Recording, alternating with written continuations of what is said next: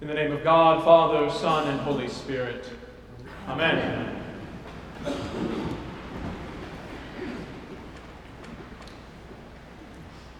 My paternal grandfather was a professor of history at the University of Hawaii for many years. As a historian, he loved stories.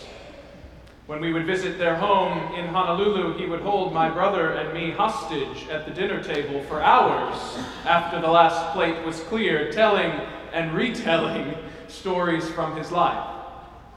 I can still remember my legs affixing to the pleather seats in the sweet Hawaiian air, longing to be released so I could go play out on the lanai, which looked over Diamond Head Crater and on to the Pacific Ocean. But alas, there was no release until well after dark. My grandpa's research specialty was Southeast Asia, particularly Indonesia, a country that had just gained its independence from Holland when he was beginning his work. Now, this was a perfect point of focus for my grandfather because his family had emigrated from Holland to America in the early 20th century. And he went on to serve in the South Pacific in the Second World War, so Indonesia became a perfect communion of his life story. And his stories around the table would often come from his time living and working in both those countries. Stories about how his colorful family from Holland used to make him dress up like a little Dutch boy to sell tulip bulbs in Cleveland, Ohio. Stories about how my father ended up being born in a tiny Seventh-day Adventist hospital in Bandung in rural Indonesia while my grandpa was there doing research for his dissertation. A point my grandmother never let him forget. The Netherlands remained something of a second home for my grandfather throughout his life. He would return regularly to visit family and do research. And a good portion of his time there was spent in a small town called Leiden. Leiden is famous for two things: its world-class university and for being the hometown of 17th century artistic legend Rembrandt van Rijn.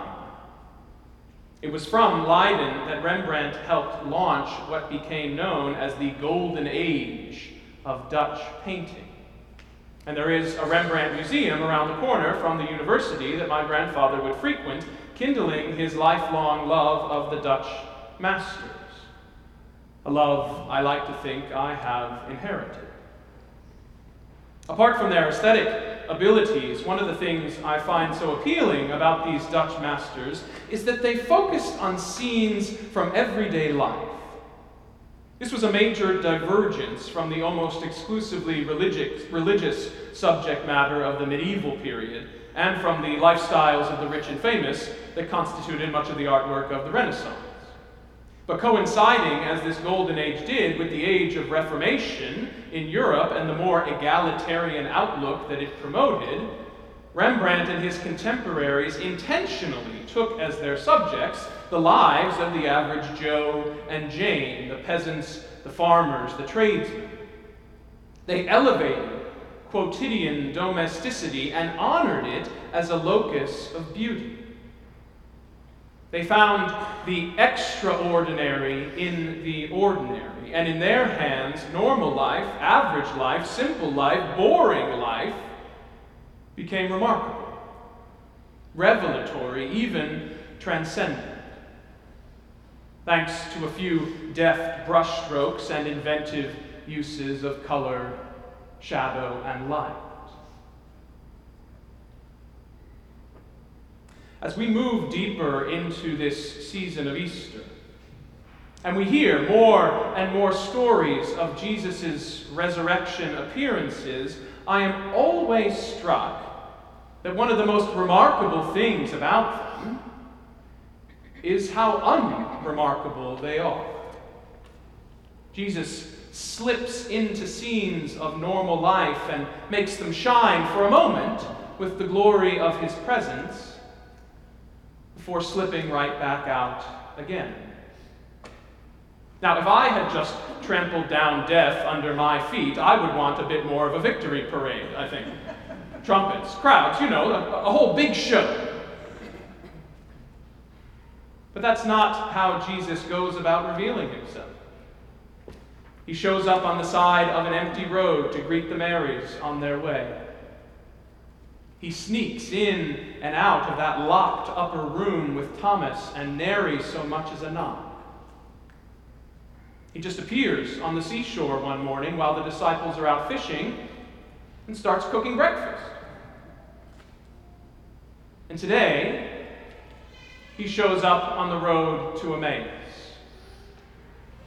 You know the story, I hope. 2 disciples are out for a walk and talk, trying to process all the tumultuous events of the last 72 hours, and as they go along, a stranger sidles up to them and falls into step.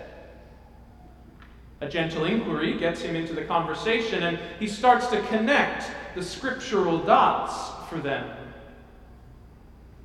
As he talks, their confusion and their grief begin to dissipate, so they ask him to stay for supper. Couldn't have been much of a feast they were inviting him to, but it is there, around a humble table, in the ordinary act of taking, blessing, breaking, giving, that their eyes are opened, and for a moment, they glimpse him, Jesus, the resurrected Christ, Emmanuel, God still with us. And then just like that, he vanishes from their sight. He slips in and slips out, slips in to our ordinary lives and makes them, for a moment, anything but.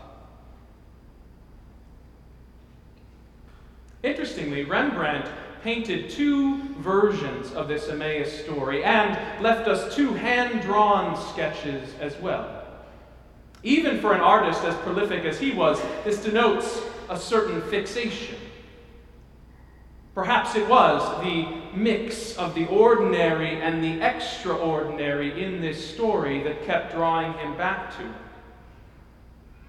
The settings of both these paintings are modest. Small tables, dank surroundings, simple meals, Rembrandt's trademark use of light and shadow. The first painting, from 1628, happens to be my favorite of the 2. Jesus is illuminated from behind as a silhouette, leaning back, almost as if he's laughing. One disciple cowers, his eyes wide with wonder, and the other falls to his knees, disappearing in the shadows beneath the table. And meanwhile, in the other room, we see a woman cleaning up the dishes. The second painting of the scene comes from 20 years later, 1648, and is the more famous of the 2. It's more refined than the first version and equally interesting. The disciples seem to be just starting to recognize who their mysterious companion is. One is raising his hands to his face in fascination or fear, we can't quite tell. And the other is shifting in his seat, his gaze transfixed on Jesus, and you can almost hear him asking, could it really be?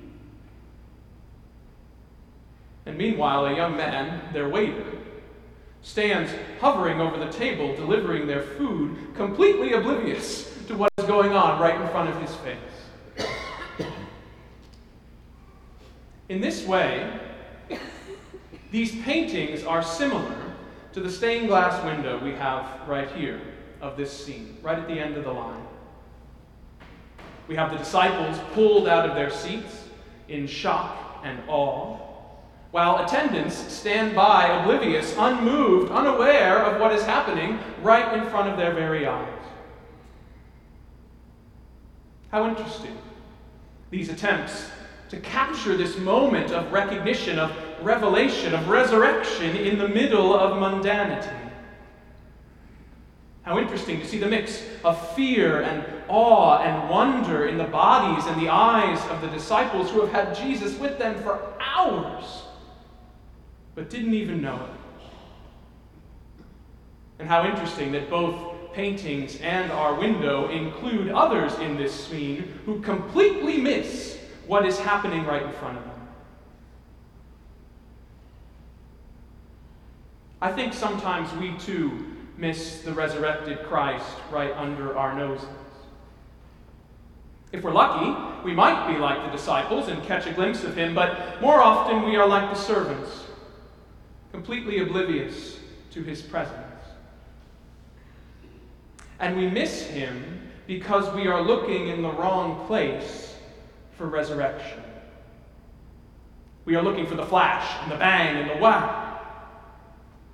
And while we're waiting for Jesus to make a big show about turning up, he's sneaking in and sneaking out of our everyday lives, imbuing them like a Dutch master with a touch of transcendence that goes unnoticed unless we're looking for it.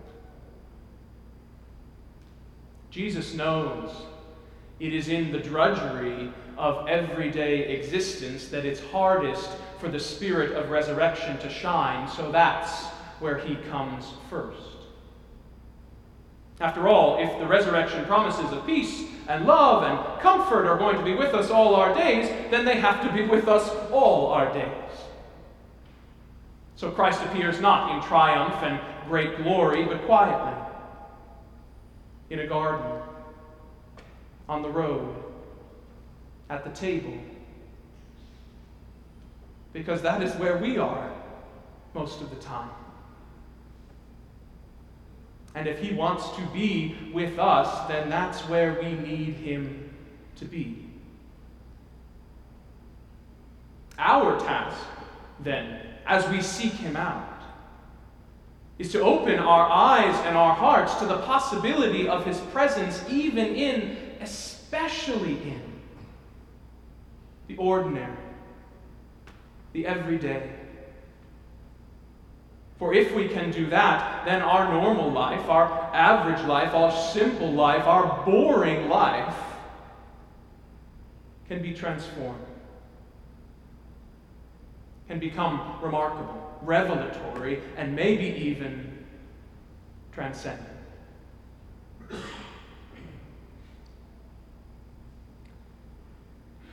It took us a while to organize the funeral for my grandfather when he died.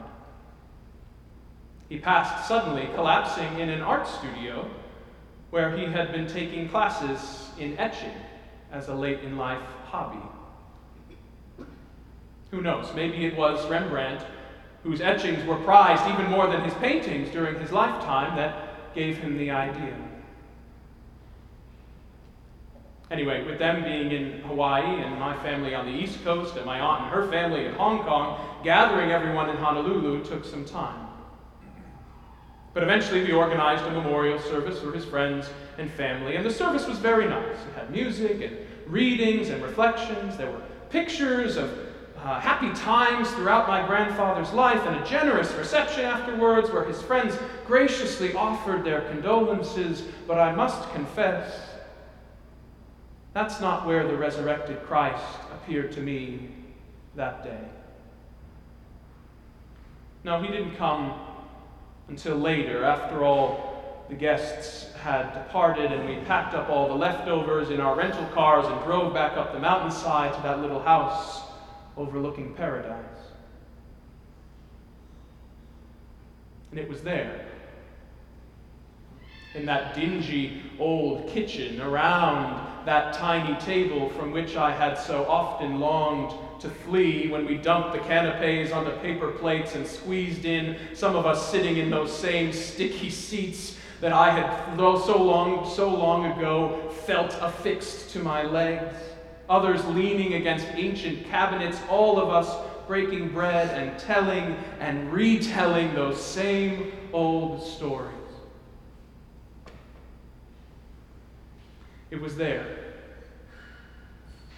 that the peace and the comfort and the love that the resurrected Christ comes bearing slipped quietly into our hearts. We laughed a lot. We cried a little. And in the corner of that crowded kitchen, not in the big show of the memorial service, but in a simple place, a normal place, a boring place. It was there that our eyes were opened and he appeared.